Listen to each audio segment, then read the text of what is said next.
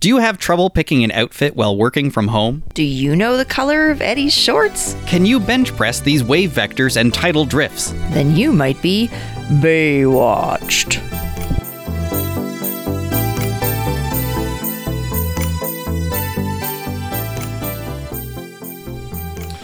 Welcome back.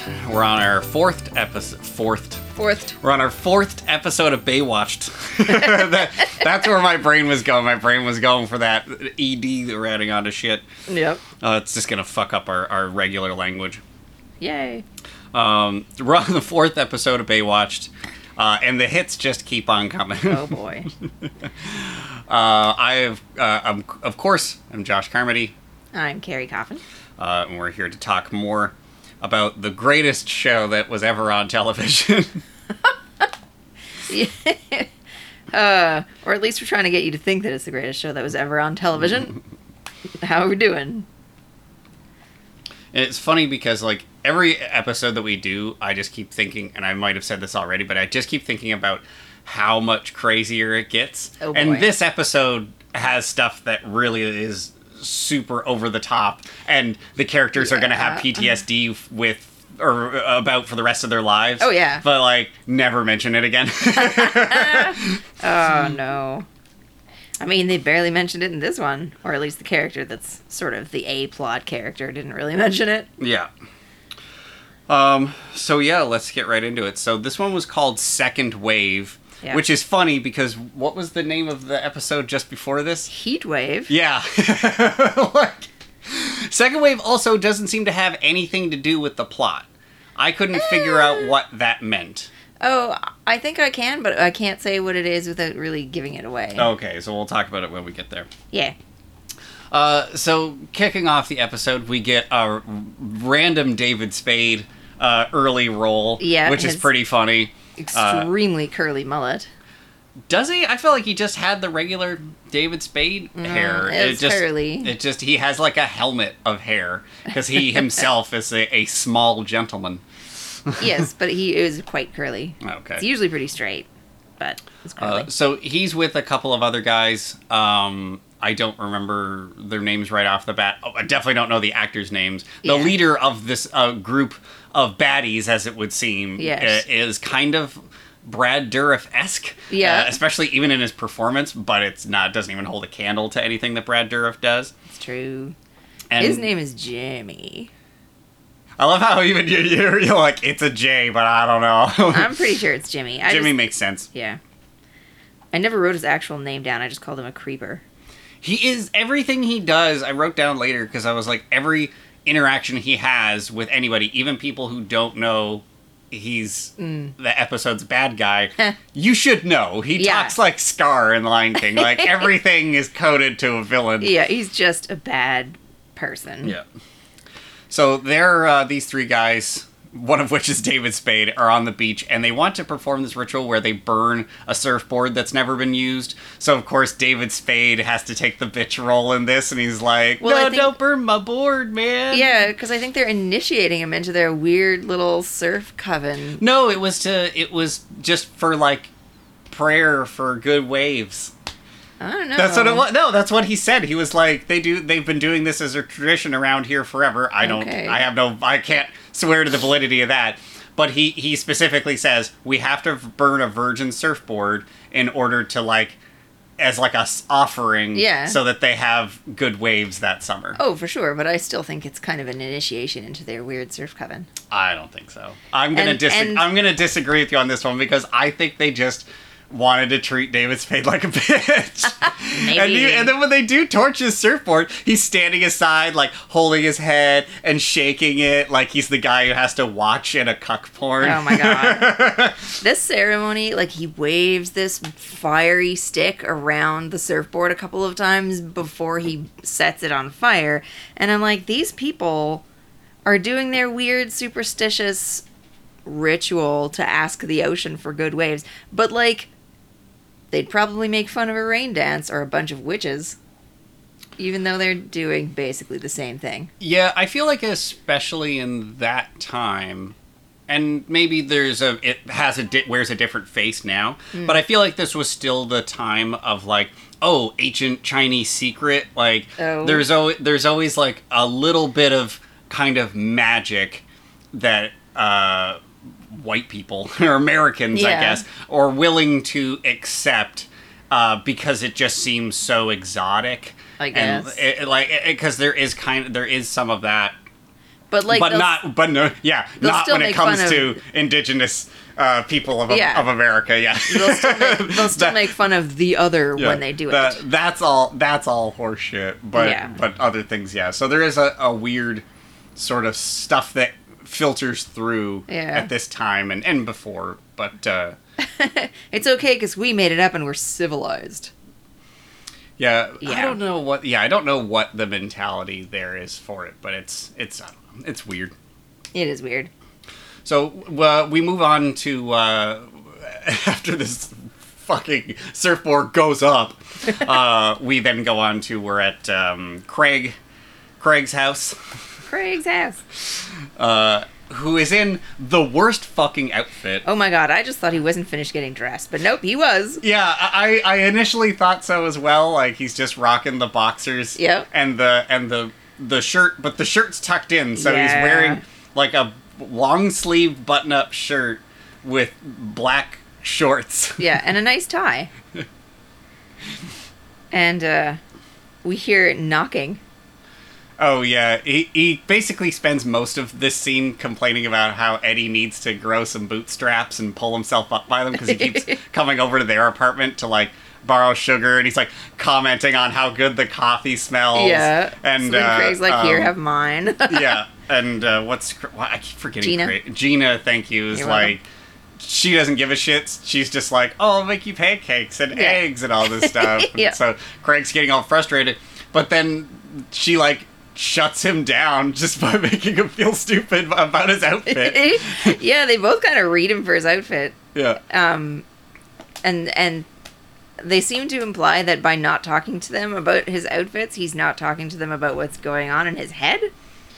Yeah, he talks about how he feels he's having culture shock. Yeah. Because he's away from office culture, which sucks ass. But now he has to he's trying to find his comfortability in working from home, which is such a funny concept about how much it's fucking his life up. Yeah, you could do it in your underwear. No one cares. If you have a client that's coming over, okay, put your clothes on. But yeah, it's pretty funny. Yeah, and I feel like this is something they don't address. Like later on, when he's at home, he has like tank tops on, and he'll have a file, under his arm. Like, nice. I gotta go read this file before I go surfing. Yeah, it's one of my favorite parts of this scene is he's like, if anyone needs me. And he takes 5 steps. I'll be in my office. Yeah, and it's just under the stairs. Yeah. He's perfectly visible the entire time. There's he picked something up off the desk. I thought he was going to try to hang like a fucking a sheet or something up over it, but no. It was just a file. Yeah. Yeah, it's pretty funny. So next we move on to later that day. Eddie and Shawnee are working on the beach. Or I think just Shawnee's there right now. Yeah, I think Eddie's in the tower. Yeah. So Shawnee's there. There's a bunch of guys that are out surfing, and Mitch is training for a lieutenant's test. Yeah. Where he's like running on the beach and stuff, and this comes up a lot throughout this episode of just that's all Mitch does. 90% of Mitch's scenes are him jogging up into the middle of a scene that's already in progress, being out of breath, and then jogging away. Trying to get ready for this retest, and he doesn't know what's on it. Yeah. So he tells Shawnee she has to get the surfers back in. They're the people that were burning the board at the beginning, amongst others. There seems to be a bunch of them, and they're all douchebags. They are. It's not even just the villains. There's the 3 villains. There's like 9 people out there, and then they're all assholes. Oh, yeah. There are good people, which I thought was so funny. And I, for a moment, thought it was going to turn into a bigger gang. We were going to get more of like a Point Break neo-Nazi thing going on. Surf gang. Yeah, but no, they're all just assholes. Yeah, and it seems like they're trying to share the beach with the swimmers, but it doesn't really work. I mean, obviously, they knock into each other, not just the swimmers, but, like, I didn't actually know that was a thing, that you had to, like, surf someplace else, or that you had to come in at a certain time so people could swim if you were surfing. Yeah, well, it makes sense. They're all supposed... It's all, like... I don't know how to say it, but... it's a government property, essentially. That's why there's the county lifeguards are there. There's places they could go without lifeguards, and no one can tell them shit. That's true. They just wanted to surf here because this is where the waves were good. I guess. I don't know. Something like that. I think they wanted to surf there so that the plot can happen. is ultimately where it's at. Because you would think they wouldn't want to be somewhere. They're already not going to listen to her. Why would they bother going somewhere where there is going to be a lifeguard? Yeah, it's pretty weird. So... She puts up this flag that's supposed to mean that surfers have to come in, and they're like, we're not going to listen to a squid-sucking lifeguard. I'm like, what the hell? I do love that... I feel they do swear somewhat in this show sometimes. You might hear someone call someone a son of a bitch. Yeah. Or something like that. But, they have to really lean into, like... old-timey gold miner swears in order to, like, kind of get beyond, like, to get to the level that of swearing it's an implication of swearing. The swearing is implied. Yeah. So it's pretty funny to me that they do that and lean into that. The surfers do end up coming in because they almost start get into a fight with each other. Yeah. Shawnee is trying to defuse it. Eddie comes over, but our villains recognize Eddie. And Eddie tries to play it off like it's not really a thing, and they're just like, "You want to live in a fantasy land, all right?" Yeah, Eddie's really just pretending he doesn't know these people at all. Like, no amount of prodding seems to make him look like he recognizes them, except for like the initial weird look on his face. Yeah, which is an Eddie staple. Yeah, like there tends to be a lot throughout this season of just Eddie. Yeah, recognizing somebody, or it's the same face for everything. Like, he could walk in, somebody who he looks up to, he walks in and then they're shooting up steroids. It's the same face. Yeah, it's just kind of just like pseudo-horror face. It's like, oh no. Oh no. But yeah. So the situation's more or less diffused. Eddie walks away, but Jimmy says, "Yeah, now that I know the color of your shorts, you can't hide, pal!" Oh my god. Which sounds like it's supposed to be deeper. Yes. But it's really not. It's something like, I don't know. Like calling someone yellow. Yeah. I have this whole note about Dime Store Brad Dourif and his deep quotes. He seems to think he's really deep. And he just keeps making these, like... I don't know. Statements that sound like there's subtext, but when you just read it one more time, there's nothing there. There's no subtext. It's all just text. Yeah, it's true. So he's talking to Eddie about how they, like, haven't seen each other in years, and, like, stuff about back when we used to trash bars together, and I'm like, fuck, how old were you when you were trashing these bars? Like 10? Yeah, because I've been at times confused how old Eddie is supposed to be. Yeah, he's clearly over the age of 18. Yeah, but not much. But not by much. And I don't know if they've really ever specifically said, like, if that's to be believed, like, he would have to be, like, 30. Yeah. Like, and I mean, I guess they can get fake IDs or just, bum rush a bar and have no intention of staying there, just running in to trash it. But what kind of plan is that? Like, really? I guess just chaos for the sake of chaos. Yeah. But then, again, that means they were doing that when they were, like, 12? Yeah. Well, I guess it doesn't mean they had to have done it at the 10 years, but it was definitely when they were underage. Yeah. Because they were still in a foster home, because they talk about knowing each other from a foster home. And we'll get to where they, kind of went their separate ways, but Eddie was still in a foster system of some kind. Yeah. But in trouble. Like, so it trying to work out the timeline of when these guys were being little shits is fucking... it's weird. It's really strange. So I don't remember there being any scenes in between, but we do... I think we maybe have the scene where Trevor is telling the kids they can use the raft, And what's her nuts, Sarah or whatever, is like, no, they can't. Mitch, Jill, I can't. You've watched more of the show than I have. I know, and there's 1,000 fucking characters. There's way too many. I'm sitting here during this episode going, oh yeah, there's a character, because there's, we're starting to see the beginnings of Trevor learning. Yeah. And I was like, oh yeah, they do this with other characters later. Like, hardcore, everyone hates this character villain that just will get married to one of the main characters. Oh, God. Like, it's wild what happens later on. Oh, no. But again, and like, that character specifically, not to be too spoilery, is played by 3 different fucking people over the course of the series. All right.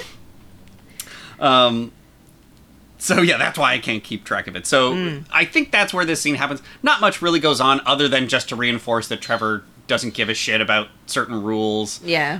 And whatnot. And again, to have Mitch jog up, out of breath, yes. tell some kid some rules like a fucking G.I. Joe PSA and then jog out of the scene. Yeah, in his sweaty cut-off shirt. Yes. So then we go back to Craig and Gina's place. Gina is cooking, throwing some tasty-looking bean sprouts into a mushrooms. wok. Yeah, it looks like it's going to be good. And there's someone buzzes their apartment, and she's only just thrown things into the wok. She goes to the buzzer, and it's Jimmy. He's like, I'm a friend of Eddie's. He told me to meet him here. And she's like, well, my food's burning. She just threw it in. Yeah. She's like, my food's burning. So just come up. Yeah. And Gina has 0 survival instinct. Nothing. I feel like she does this many times where she's just way too trusting of people. Yeah. And 0 people reading skills, 0 survival instinct. Yeah. And my note was the 80s were a wild time. People just let strangers into their home because they rang the doorbell. Like... No? Yeah. So, yeah, he comes in. He's kind of playing not charming because it's all like that really like vaguely threatening. Oh, it'd be a shame if this place was to burn down. Like, it's always that tone of voice, but never saying anything very direct. Yeah. He's always just like, oh yeah, this canvas must have cost a lot of money. Yeah, commenting on Gina's art, saying like, oh, she offers him a beer, and he's like, oh no, it goes straight to my head. And I'm like, snip that line out, put it into a movie where we know who the killer is, and like, that, it matches. It's got a big red arrow, this is the killer. And Gina also said, she was like, I love cooking, but I hate shopping. Yes. I feel like I'm not reversed. I like cooking, but I also like shopping because I want to be the one picking out the things that you put in the food. Yeah, I feel it feels weird to dislike that, but I mean, to each their own. I'm not going to be too hard on Gina. She's saying that because that's where Eddie is. He's out shopping for her food. Yeah. So Eddie comes back with some groceries. Is surprised to see Jimmy there. Yeah. We get more of just Jimmy fucking chewing on the scenery, being a villain with like the crazy like music playing in the background. Like, it's all really intense. And Eddie just pretending that they're friends and being like, no, we need to go away now. Let's go somewhere else now. So they take the elevator down. And they don't fully get into it, but this is where Eddie and Jimmy sort of start to show signs of that they had this falling out. Yeah. Clearly, several years before. This is where I first commented that it should have been Brad Dourif. Could have been Brad Dourif now. Like, old Brad Dourif just being like, we met in the foster system. That'd be the best. Like, and then everyone ignored it. Like, everyone just treats it at face value. Yeah. That'd be the funniest shit ever. Like Steve Buscemi's fellow kids. Yes, exactly. Yeah. Except less suspicious somehow. Yeah. Anyway. So we go back to Trevor finishing up a day's work. He's obviously kissing a beautiful woman. It's a common theme with Trevor. Yeah. And I missed a bit of their conversation, but she seems to be hung up on, whether or not she should tell her dad about them, or, I think he wants her to come out with him that night or something. And she's like, oh, but I gotta get permission from my dad. Yes. And Trevor has a fucking crazy line here. Where he says, you don't need to get permission, you're not jailbait. Yeah. Which is crazy. There's layers to that, because he could have just said, "You're not a kid." Mm-hmm. No, he had to frame it in a way as if there's a timeline where she is a kid and he'd still be dating her. Yeah, kind of. Like, it's a weird thing to say that kind of incorporates him into this, and I just thought it was really, you're not jailbait. Yeah, that You're not was like crazy. my last girlfriend. Oh, God. I had to drive her to school on Monday morning. It sucked. Oh, God. So he says this while her dad is like behind them, Yes. coming up to this conversation. So they converse briefly, and this girl, I can't remember her name. Neither can I. Guest stars, who cares? Yeah. Her father invites Trevor to a cocktail party that they're having, and he's like, "Yeah, sure, I'd like to go." Cocktail party on his boat. Yes, on his yacht, I believe it would be. Yacht. So she walks away holding her dad's hand. Yeah, so this after is where... we've clearly implied that she's 19, child, 18 at least, Yeah. But that, like, I made a comment about how rich girls' lives work and how, like, basically their dads kind of do seem to think of them as children for most of their lives. Yeah, like the infantilization of it. Yeah. And that comes from, you see this in a lot of other movies, and just even from people in real life, but the boomers who are rich and own the company and, like, kind of refuse to ever retire. Yes. Like, they own the company and work at it until the day they die because they're convinced they won't. Yeah. And everyone below them are still children. Yeah. Their 50-year-old son is still a child or whatever. So they can't run the company. But yeah, it is very much that. But still strange to just be like, well, let's hold hands and walk away. Like, it looks like his trophy wife. It's creepy. It is creepy. And Trevor's like, I hope you win your game, because he's going to go play tennis. And then the old guy says, I'll win, Trevor. I always do. And I'm like, well, that's not creepy at all. Yeah. So I think our next scene, we're back with Eddie and Shawnee working on the beaches.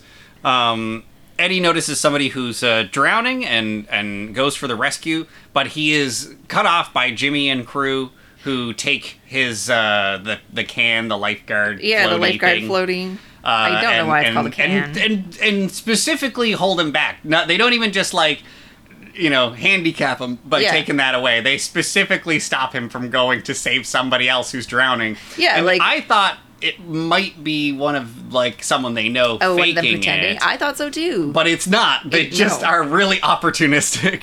Yeah, they're trying to prove some kind of point by just letting this guy die, potentially. I don't know. Fortunately, Shawnee sees the guy drowning, and she goes running in. Yeah. But so Shawnee is able to pull him out. Once that happens, they kind of give him the can back, but then Eddie spears him in the stomach with it, and this guy goes down like a bitch every time. Eddie pretty much consistently kicks this guy's ass, even though he's a foot taller. Yeah, I think he's going down like a bitch in this on purpose because he wants Eddie to look like a monster to everyone else on the beach. I guess so, but even the fight they have later, Eddie's clearly has the upper hand to the point that he feels he has to use a weapon. Yeah, I wonder if that's why Eddie keeps training boxing, because you never see him boxing, but you always see him on that punching bag. That's true, yeah, the speed bag. Yeah. So, yeah, he spears him with the can, jumps on top of him. Before he even punches him, goes right for choking. Yes. Goes right for both hands on his throat. I was like, holy shit. Yeah. Yeah. Oh, fuck. I mean... Not a lifeguard today. Yeah. Well, yeah. I don't know. The guy almost let the other guy die, so I can understand him being mad. But it is just crazy, the choking, instead of just, beating on him. But he does, wail on him. Other lifeguards show. I think Mitch even shows up, because they knew there was, there was a rescue going on. They pull him off, and Jimmy wants to... there was a phone off the hook over there is what's going on, so they sent someone down. So they pull him off, and Jimmy wants to press charges or make a complaint against him. Mm-hmm. And things are sort of end there and are broken off, I'm pretty sure. Mm-hmm. I think the next thing is the yacht. Yes. Yeah. So we find out now what happens at the yacht party. And this starts out like an SNL sketch. Because it's Trevor is there almost a little overdressed for this party. People are in suits and kind of yacht versions of, I don't know what it's called, where they have a scarf of some kind, like tucked in where a tie would be. A cravat. Yes. So there's a lot of that going on. It feels like really yacht-based wear. Yeah. And he's there surrounded by everybody telling these... Well, we're just getting the tail end of a story that clearly involved a crocodile, and he makes some gag about a koala. Like, he's just telling crazy... Oh, somebody wanted to change their name to Crocodile, whatever their last name was, because they thought they were so badass now. That's what it was, yeah. Okay. And he was like, you're not a crocodile, you're not even a koala. Oh, okay. And then everybody laughs. Oh. Yeah. And his date is like, well, now you have to tell his other story. Oh, but he's like, I can't tell all my stories, except with an Australian accent that I'm not going to try to replicate. So I'll fuck it up. I'm sure there have been times I've, like, just busted it out and it's been proper. Yeah. But the amount of times where it's like, your brain just doesn't flip the switch, and I'll go to do an accent, and it's like, I'm going to be Australian now, and it's Scottish or something for no reason at all. So I'm not even going to attempt it. That's fair, but I kind of want to talk about Trevor's white tux, and was it polka dots or leopard print on his tie and cummerbund? It was leopard colors. I think it was like leopard something, because when I first saw it, I thought it was like gold. Yeah. I thought it was just straight up like shimmery gold, but I think it was like leopard print stuff. But like I said, like almost a little bit overdressed. Yes. Like almost a little awkwardly overdressed in this like tux. People don't seem to be in tuxes on this boat. It's true. In this party. Even what she's wearing seems more like you could wear to an office job. Like it's a bit more pantsuity, but with a dress bottom like kind of thing. Because it had like shoulder pads. And white fishnets. Yeah, and I don't know if like you noticed that. Like leather heeled boots. Yeah, like tall leather boots, tall slouchy leather boots. Yeah, like kind of cowboyish, but not. Yeah, they're 80s slouchy boots. Yeah, 80s slouchy boots. Trevor's date's father, the one who invited him, shows up, takes the drink out of his hand, pours it out in front of everybody, and says, if we're going to hire lifeguards, I want them to be sober. So he's clearly just done this to humiliate him and his own daughter, because he's like, he stuffs like $60 in his pocket, and he's like, that's what they pay you for a day at the resort. The resort, yeah. And so, in defiance, his date jumps into the water. Yeah, he's like, I want to show you what it would look like in society if you came into parties and stuff like that, or into society with a lifeguard on your arm. Yeah. She's like, all right, I'll show you what it's like. I love the disdain that there is for lifeguards. Yeah. As if they are like some really leech style, like type of some, like, because I don't want to say garbage man. Garbage man, there's nothing, I also don't think there's anything negative about that. I can't think of like a real job that is like truly negative. Maybe a process server, I don't know. It has to be done. Yeah, but like, I mean, rich people think that anyone doing something less than whatever they do is a peon or some shit. I don't know. That's true, yeah. So she jumps into the water and immediately realizes this is a bad idea, because all that clothing we were just talking about gets very fucking heavy when you jump into the fucking ocean. So as Trevor's trying to get undressed so that he can jump in to save her, he's like instructing her to take some of her clothes off. Yeah, and he's trying to get the other people on the yacht to help him by bringing him a life preserver, which they do not do. Nobody moves. They're everyone just watching. Is like pretty deadpan about this. Not even her dad. Her dad isn't like, I'm gonna go get a life preserver. My little girl is in the ocean. He's just like, nah. You brought this upon yourself, honey. Yeah. So pretty crazy, intense rescue scene. Trevor jumps in. She's already gone under. He can't find her for a little bit, but then he does. At last, he is able to pull her up out of the water. Yeah. We then, we're jumping back and forth. We're back over now to the lifeguard HQ, and Eddie's being brought into the office and questioned about the guy that he was trying to strangle and pummel on the beach. Yeah. And he's, like, just making things worse by being indirect.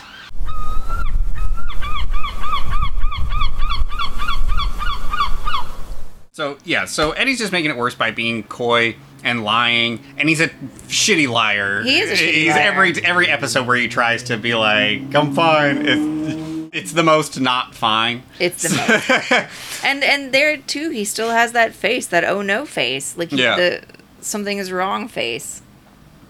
So, Captain Thorpe is there, Mitch is there, they're trying to get a straight answer out of him, because Shawnee saw already that they were stopping him. Yeah. From, like, we have evidence that they were trying to stop him from saving somebody. He could get a bunch of people on his side right now. Nope. I'm gonna try to Street Fighter this. I'm gonna deal with it on my own. Yeah. Deal with it by not dealing with it is what it looks like. Yeah. So he gets suspended for 30 days.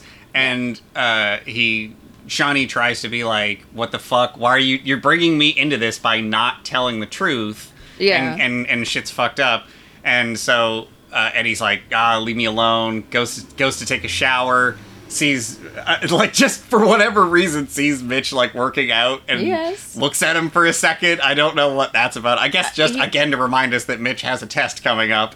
It might be, but it might also be Eddie going like, maybe I should talk to him about it. No, I won't. It's either that or watching Mitch do those curls was what inspires his fucking Rocky montage, which we get maybe. next. It's actually really funny to watch David Hasselhoff pretend that he's out of shape. Yes, because he's clearly not. Yeah. The amount of weight he had on that was not much. It was maybe 40 pounds. And he was just, like, doing, like, struggling. Yeah.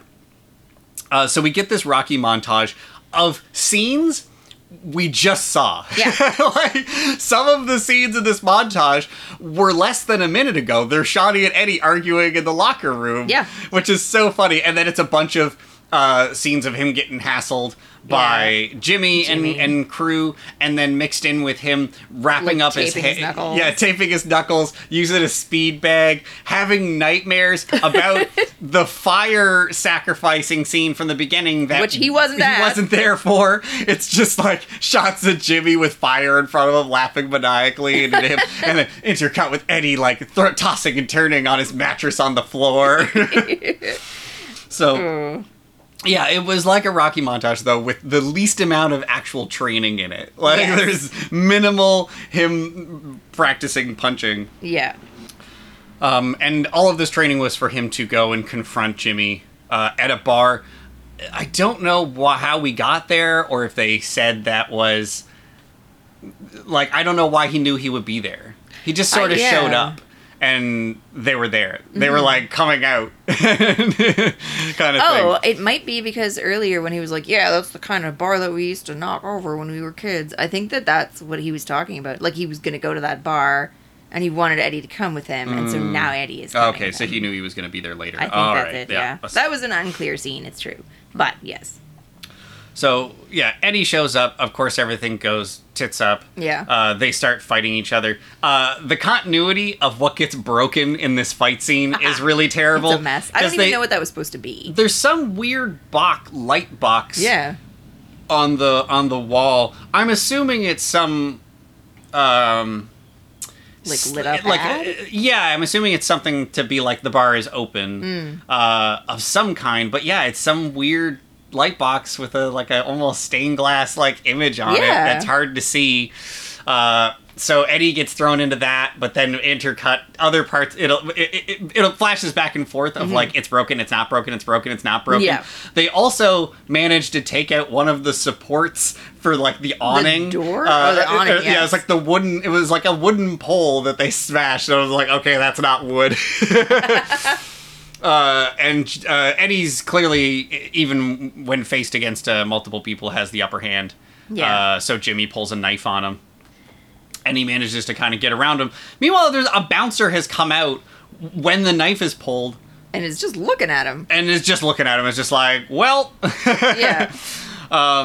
So after Jimmy and Eddie kind of tussle, and Jimmy gets away, and no one gets stabbed, the bouncer then from behind like grabs Eddie like a bear hug and picks him up and walks him back into the bar. I couldn't tell if he was trying to like get him in trouble and hold him for the police, or if he was like, let's get you away from the guy with the knife. Yeah, it's hard to say. But we're going to take a quick break, and when we come back, we're going to get into Act 3 pretty much of this episode. This one goes by pretty quick. It does.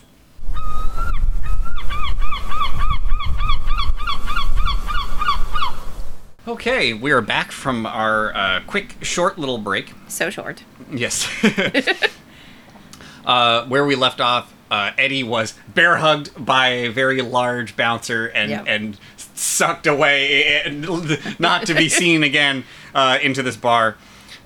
So next we're back at Gina and Craig's, and Craig is walking in with Eddie. This was where I thought he probably got arrested. Yeah. Because Craig is sort of everyone's impromptu, like, lawyer, yeah. Yeah. And he must have, because they were talking about a police report.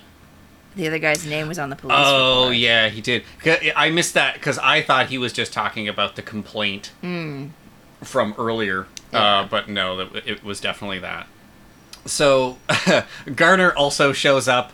Or Mitch is already there. Mitch is already there, like, is hiding somewhere in an apartment that's made up of, like, shitty metal shelves that you can see through. He's somehow support beams. Yeah, and support beams. He somehow managed to be hiding in there somewhere, and he sort of like comes from around a corner, not heavily perspiring and breathing, and just is like, Eddie, we gotta straighten this out. Yeah. Garner also shows up, and that's when Eddie's just like, oh, I guess it's a party now. It was like an episode of Intervention. It was like it was literally like an intervention. Like they were gonna be like, Eddie, you gotta stop doing drugs. And so here's where we finally find out the full meat and potatoes backstory of Eddie and Jimmy. They met in foster care. They were going around doing illegal stuff and stealing things. And as Eddie put it, we went to the liquor store for some chips. Yeah. Which is a very American sentence because they do have just... The corner store will have a bunch of booze there and stuff. It is pretty... They're usually commonly together. It's funny that he calls it the liquor store for chips, though, instead of saying, like, went to the corner store that also sells liquor because I wanted some chips. Yeah, it's like, let me just stop at this bodega with the bars that separate you from the guy that works there. There's a lot more specific names he could use besides just the liquor store, but I digress. Fair enough. So Jimmy had a gun when they were just there for chips. They could have stole the chips without a gun. Obviously, he's trying to rob the place. Yeah. Eddie freaks out, has a scuffle with him. Punches him in the stomach, he says. Yeah. Or they punch each other in the stomach, I guess. And I think the owner also had a gun, calls the cops or whatever. Yeah. They get arrested. Jimmy goes to juvie. Eddie goes to a institutional foster home. Thank you. And then that's it. They don't see each other again until now. He talks about taking a lice bath down at the station when they get arrested, and I was like, oh, that's a lot. I think that's a thing, though. Okay. Going to prison. Yeah. They don't want lice to be there, but they either did like the fucking First Blood thing and sprayed him with a fire hose, like his little nubile body get crumpled into the corner of a large shower room. Oh God. See, and that supports it too, that they were underage when they were like wrecking That's bars. what I was saying earlier. Yeah, exactly. Because then they never saw each other again. So they were wrecking bars when they were 15, 16. Exactly. So they've known each other since they were like 5. Yeah, pretty much. That's about the timeline that I can put together for this. Yep. So everyone's happy that he's finally come clean. Mitch is like, you're back on the beach. Yeah, he's surprised. I'm like, don't you understand by now, at least, that with Mitch, if you tell the truth, you'll be in way less trouble. Yeah. And realistically, having told the truth from the beginning, his reaction to fighting Jimmy on the beach when he was essentially attempting murder of some kind, some degree, was pretty warranted. So... You know, it is funny. He's like so surprised, like, really? I told the truth, and you're okay with me? Yeah, really. It's pretty funny. And that I think is when Craig mentions that the guy that he was talking to, or maybe it was before that. No, it is then. It finishes off the scene because that's where we get just hold on Eddie's reaction face, and that closes out the scene. Yeah, that the guy is like has warrants in several states for like armed robbery, and 7 to 9 counts of armed robbery, and 1 attempted murder where he shot a dude in the stomach. Yeah. So I just want to say about that whole situation, the foster system itself is fucked. It is. It's pretty poor. Yeah. It seems to me the reoccurring theme is that they have trouble getting people to be foster parents. Yeah. That the vetting process for that is almost non-existent. Yeah. Yeah, it's unfortunate. Yeah. And knowing some people who have gone through the foster system, I can say that is true. Like, they'll put you with whoever, and those people might just have you to make money off you, and that's it. Oh, yeah, definitely. So, we're back over to our, I guess, C? No. This is weird. The B and C plot get about the same amount of screen time. That's true. But have wildly different stakes. So, you can choose which one is your B and which one is your C. So, one of them is Trevor and this girl with a rich dad, and the other one is Mitch training for a test that he doesn't know what it's about. Yeah. And they both get about the same amount of attention. It's true, yeah. So, Trevor I think, lives on a houseboat. Okay. Because isn't that what they're on? It shows they're, like, in a boat or whatever, isn't it? I think so. I don't know if it's Trevor's houseboat or if they're just on her dad's yacht. Or something. No, it's not her dad's yacht, because Okay. it's, like, a smaller sailboat. Yeah. I'm pretty sure. I think we get an establishing shot that's outside. Maybe it is still the yacht, but I feel like why would Trevor want to why would either of them want to stick around there after they were just, spitting in their dad's face? So, he notices that she's having trouble in her sleep. She's struggling to breathe in her sleep. And he feels like she's having a nightmare, so he's trying to wake her up. Yeah. But that's not he's a shitty lifeguard and doesn't know what secondary drowning is. And that is what she's doing. And they obviously rush to the hospital. Yeah. The doctors are like, they're like, she's drowning. And he's like, that's impossible. Yeah, I just saved her from drowning. I just saved her from drowning. And I don't think, these scenes don't play back to back with each other, but I think we can just talk about them now, because his plot has no bearing on anything else. It's sort of just there. We kind of jump around a bit, but the rest of Trevor's plot is him kind of denying that she could be drowning. Yeah. The doctor's coming out and telling her and her dad what happened, the secondary drowning, and then you do see it in his face. Yeah. Like I fucked up. Yeah, like true remorse from yeah. Trevor of like, I've been running my mouth and I fucked up. Yeah. Which is pretty cool. Getting that from him. And so early on, like, it seems like a character that you almost need 3 seasons before they start to come around, but they're jumping right into it. Yeah. The guy who's got Virgin Converter on his business card. Yes. He's already getting a redemption arc. Yeah. So, the father is like, maybe we should be hiring county lifeguards at the resort. Yeah. And shitting on him. He's clearly remorseful. And so that's sort of where we leave that. Mm-hmm. In the other camp, we have Mitch doing training. He gets a chance to talk to Captain Thorpe, and he's just like, "So, what's going to be on this test there, Captain?" Like he's just trying to be smooth about it. And Captain Thorpe is just like, "Oh yeah, no, be in the weight room on Thursday or whatever." Yeah. And he's like, "Okay, weight room, got it." Yeah. And so he thinks that they're doing physical stuff. Yeah. So that's sort of where we leave that. Then with our A plot, Eddie gets a phone call, sort of this desperate phone call from Jimmy, who's like, "I'm gonna skip town. I'm gonna get." Well, he makes some.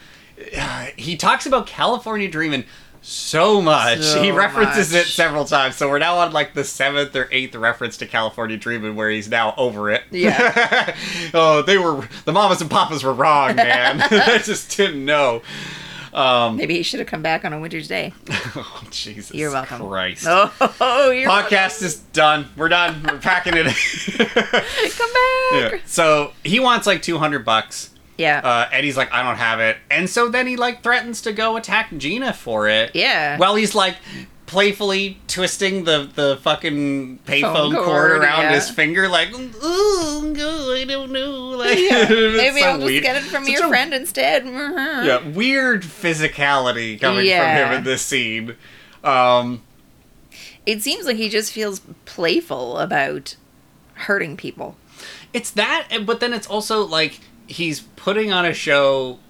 I guess it's like a voice actor being large and over the top in the recording booth to kind of get that stuff.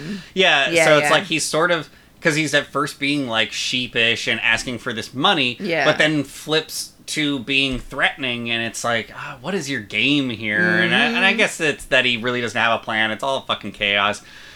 Eddie is like, let me get to an ATM, but Eddie finally makes the right decision. Yes. He hangs up, starts to make another phone call. Yeah, I was like, set up a sting, Eddie, and then he did. And then he does, yeah. Yay. So they set up a sting with Garner. They've got a bunch of cops. He's supposed to meet him at this park. Mm-hmm. And he ends up waiting around for a couple hours, and when Jimmy shows up, because he sort of waited him out, Garner's coming over and calling off the sting, so he knows it's a setup. Well, he can also see all of the other extremely obvious plainclothes policemen, and he's just looking around. Oh, that's true. Yeah, just dudes in suits with sunglasses on at the beach, sitting on a park bench, like unsmiling. Yeah, leaning on trees and clearly scanning the area. Like, this guy knows what a cop looks like. Yeah. Well, did you ever see that picture where it was at a festival and there was like 6 undercover cops all standing next to each other, and they're all pretty much wearing the exact same clothes. They all like cargo shorts, sunglasses on, and someone takes their picture, and they all look back like staring into the camera to take the picture of them. I've not seen that. It's pretty funny. All the captions I usually see on it are like, I think actually it was the first time I saw this picture. The caption was, "Oh my god, I think this picture just rubbed my inner thigh for 3 minutes and asked if I came." Oh god. Oh god. So Jimmy knows it's a setup, doesn't go for it, they call it off. Yeah, and I predicted he was going to go get Gina, but that is not what happened. I thought so too. I thought we were going to have a fucking like hostage situation with Gina, because luckily, at this point, she already knows not to let him in. Yeah. But fuck knows. Like, it's just him and his cronies break in somehow. So the fear for Gina with me was also real. Eddie's got a sweet car shirt on in this picture. Or in this scene. God. Yeah, fuck, what was it? Because I was looking at it. The front ends of 2 cars pretty close up.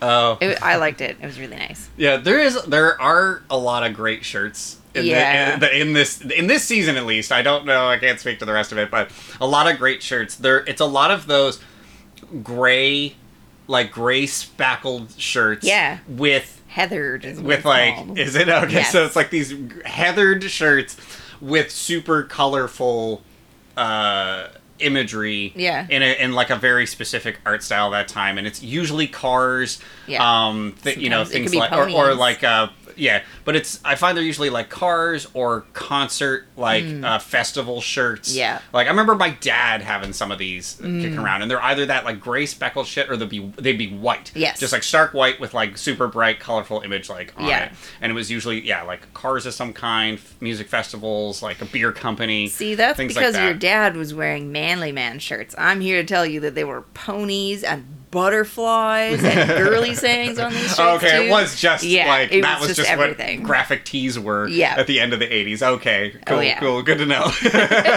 Unicorns, everything. So after that, we get probably some of the Trevor stuff, but we've already talked about it. Yeah. But we do get Mitch going to his test. Oh boy. So Mitch shows up to the weight room in his sleeveless and his shorts. Yep. Everyone's there in their lieutenant's uniforms because it's a written test. Yeah, and he gets red for being underdressed. Yeah, it gets hardcore red for being underdressed.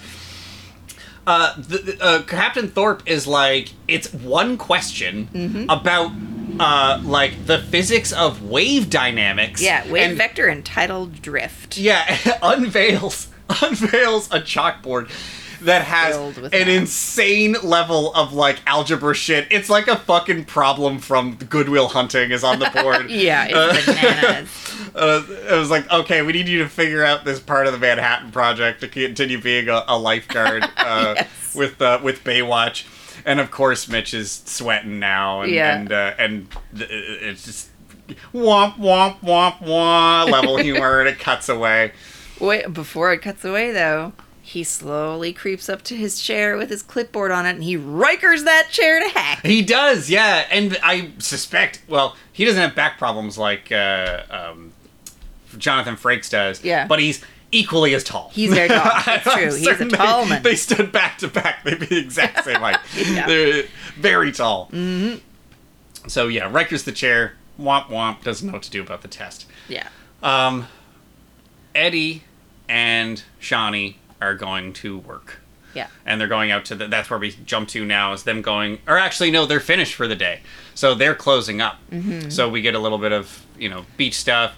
Eddie shows up, let's close up. They're closing down, like, there's like those hatches that cover the windows for the lifeguard towers. Yeah.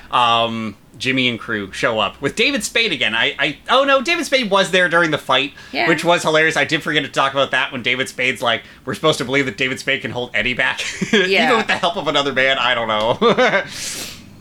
Yeah. He, it seems like, well, do we see them show up, or do we just see all of the, like, closure things happen on the tower, like where they put all the, I guess, window shades down? Yeah, they, like, sort of, just, like, surprise them, block the door off. Yeah. They cut the phone line. Yeah. Yes, David Spade specifically cuts the phone line. Yeah. The shutters are down. They block Eddie and Shawnee in. Yeah. And then throw a fucking Molotov at it. It's bananas. So they set the tower on fire, and this is, it's 1989. Yeah. They burned down this fucking tower. Yeah. So it is, like, legitimately on fire. Obviously not with our stars inside, but it is fucking goes up in flames. Yeah. Buddy, they're supposed to be inside. patchboard guy says, oh, the line's been cut, and so Mitch and company rush over, call the police. Meanwhile, inside, Eddie and Shawnee are trying to, like, pour water on themselves and stay low. Trying to bash out the windows. Yeah, Jimmy, who could have just left, like, sticks around way too long. David Spade and the other guy dis-a-fucking-peer. Yeah. They are not shown leaving. They just don't exist anymore. Yeah. It's just Jimmy watching after a couple jump cuts. But Jimmy decides to take off. But as he takes off, Garner shows up. His little hero moment, like, ramps over the hill with his fucking ATV. Over sand. And then has the dumbest chase with Jimmy, because everyone knows if you've run on sand, it sucks. Yeah. And you're at, like, 30% speed or whatever if you're not, like, a trained, like, runner or something. It really sucks the energy out of you, and you can't get any momentum. So it's just him, like, basically hurting him, like... Yeah, like hurting him back towards the tower, basically. Yeah. My note was like, all right, so let's catch this guy instead of saving Eddie, who's in the burning tower. But maybe he didn't know that. Well, no, they didn't know the tower was on fire. They just knew there was some problem going on. And he saw him running away. So really, realistically, as far as he knows, he could have already killed Eddie. Yeah, I guess that's true. But he also probably should be in sight of the on-fire tower. Yeah. But also, as soon as he starts corralling Jimmy, the Baywatch truck does show up at the tower. Yeah. I feel like we missed a scene here where Trevor kind of ruins his redemption arc. I thought that happened after. I don't think We'll talk so. about it after, because I maybe it didn't. No, you're right, it doesn't, because we ended on a freeze frame, but we'll talk about it after. Okay. Yeah, so Mitch and Craig show up in the truck, right? Mitch and Craig show up in the truck. Can't really do much about the fact that the entire tower is now engulfed in flames. Yeah. So inside, Eddie and Shawnee are like, all right, we're going to go for it. And their stunt doubles luckily jump out of the tower for them. Yeah. you see one of the, like, shutter things, one of the walls, like, burst open, and it's far enough away that you can't see their faces, but it's a proportionately larger man than Eddie. Yes. We don't get a good look at the woman stunt double, so for all intents and purposes, it might as well be Shawnee, but they at least... She's both the same shape. Yeah, she is, but they at least didn't get a dude to do it and put, like, a wig on it. Or not bikini, or, like, but it's a very high-cut one piece. Yeah, but they jump out, they come crashing to the ground. Craig and Mitch grab them. Action shot of the tower, like, collapsing behind them in, like, a sort of forced perspective, which was pretty sweet. And then as that happens, Shawnee has a good line. They ask her if she's okay, and she's like, yeah, just medium rare. Yeah, I like that. Which was pretty cute. Garner has now herded Jimmy back over. Yeah. Just right back to the action. And Eddie, of course, tackles him, has like the moment of, am I going to beat the shit out of him? He doesn't. Meanwhile, Garner's just standing there waiting to see if he's going to punch him. And again, the amount of times that cops just wait for Baywatch lifeguards to be done with the villain is incalculable. It's a lot. So he's like, take him away, boys, and gets up off of him, goes back over, hugs Shawnee, freeze frame, the end. Yeah.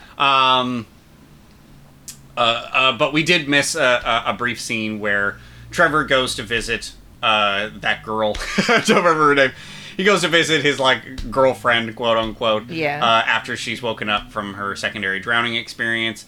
She says that she's going to be going to New York to be a model because she really has what it takes. Yeah. Which is daddy's money. Yeah, really. And he accuses her of using him to get away from her dad, basically. Yeah, and to, like, piss her dad off and stuff, like, because of the class thing.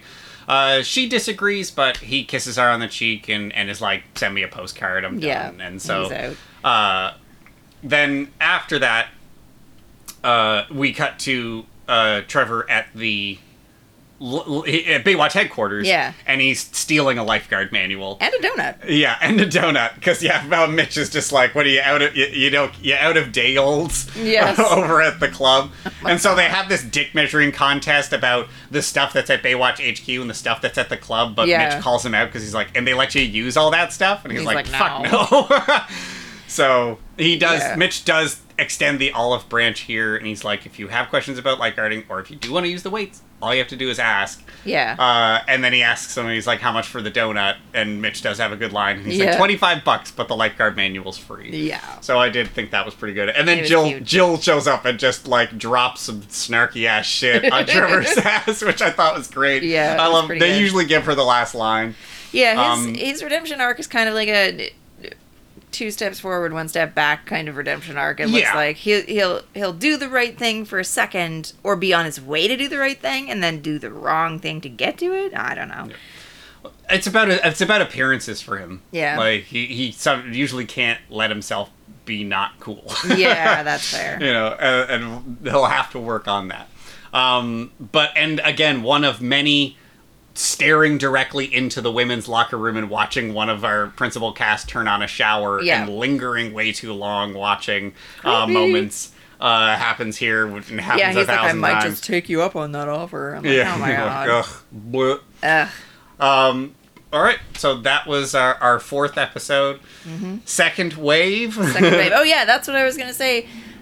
You were like, why is it called Second Wave? And I'm like, I'm pretty sure it's like the second wave, sort of the second wave of Eddie's life where this guy tries to come back into it, where he tries to take him on like almost like a second wave of crime. Like he wants to involve him in his shit again, and I don't, like, it's almost like he's like, oh, what, you're too good for me now that I'm out of juvie? Oh, I guess. Yeah, I think it's like the little second crime wave of this dude. What did you think of this episode? I liked it. There was so much of it packed into a short time. Like, a lot of stuff happened. I checked the timeline a couple times, and I was surprised we weren't further into the episode, because we kind of went through it pretty quick, but these scenes move quickly. There's a lot going on. It's not just people talking to each other. There's a lot of physical stuff going on. So there isn't a lot of filler. Not a lot of filler. The 3 plots are used to the extent and length that each one should be. Yeah. And there's something that we did forget. Mitch's test. Oh, yes. Mitch was, like, worried about that test. Every single person failed the test, so in the end it didn't matter. Captain Thorpe's like, well, gonna have to grade on a curve. Yeah, I'm like, what do they need to know the math for anyway? Are they ever going to be standing out there measuring this stuff? Probably not. But yeah, that was pretty funny. Yeah. I liked it. Yeah, it was good. Decent humor, moved along quickly. Yeah. I wasn't bored. So yeah, it was a pretty solid episode. All right, so we'll be back after we've watched more Baywatch. I don't know what to say at the end of these. It doesn't fucking change, my friends. It's another one. Yeah. Just another one.